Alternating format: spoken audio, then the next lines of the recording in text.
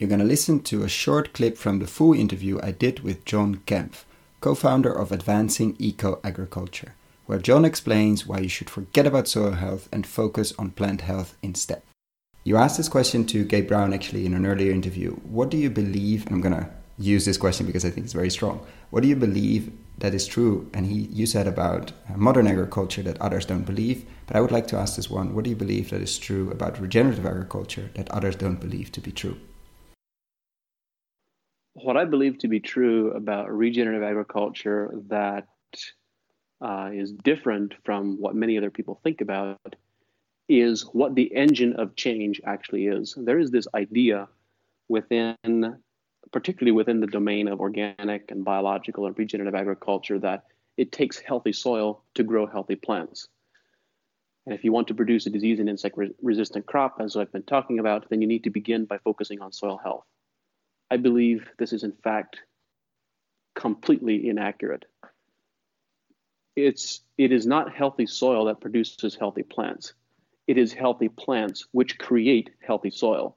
If you consider soil in the absence of plants, then it is essentially decomposed rock. But it is in fact plants which, through the process of photosynthesis, carbon sequestration, producing sugars, transmit these sugars out through the roots as root exudates to feed soil biology, that contribute organic matter, and that create what we consider to be healthy soil. So the foundational idea behind this is the realization that what we have come to accept as normal and as common is plants which are photosynthesizing only about 15 to 20% of their inherent photosynthetic and genetic capacity. That it is possible to manage nutrition by using foliar applications of specific nutrients and by using biologicals to, in effect, hack the system where we can increase the photosynthesis of a given plant or a given crop from, let's say, 20% up to 80%, which means that we quadruple the volume of sugars being produced in every 24-hour photoperiod. But that quadrupling of sugars isn't necessarily going to contribute to quadrupling the yield. You might get a 20% or a 40% yield response, but you won't likely get a 4x yield response. So all of the additional sugars that are produced from this spike in photosynthesis are sent out through the root systems as root exudates to feed soil biology. This is how we can build soil organic matter by 1/3 to 0.5 percentage point per year while we are growing a crop. We can do this on strawberries in California, where the soil is tilled with a rototiller every year. It's covered in plastic mulch. It's fumigated. There are no cover crops.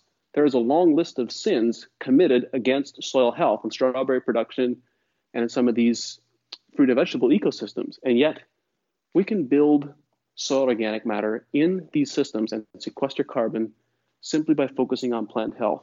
So our emphasis, our focus should not be on building soil health, but instead on increasing plant health, because healthy plants are the engine that create healthy soil.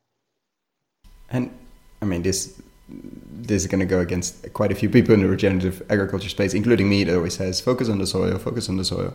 But you're right, the plants and the trees create the soil. What does that mean for soilless growing in greenhouses, hydroponics, etc.?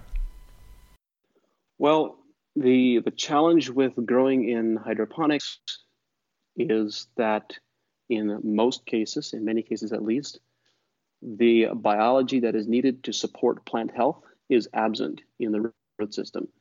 So I put together a diagram called the plant health pyramid that we use to describe for growers how we observe the evolution of plant health at different stages, different physiological processes, how they become resistant to different types and groups of diseases and insects. And what we've observed is that the first two levels of the plant health pyramid, level 1 and level 2, where there's complete photosynthesis and complete protein synthesis, these first two levels can be achieved simply by balancing plant chemistry and by balancing plant nutrition. So those first two levels can be achieved hydroponically. The upper two levels of the plant health pyramid, where plants begin producing much higher concentrations and much higher levels of plant secondary metabolites and all these aromatic compounds that form the foundation of us being able to have a conversation about food as medicine, These compounds are only formed in higher levels when plants have an abundant microbial community in the root system and in the rhizosphere, which precludes most hydroponic operations.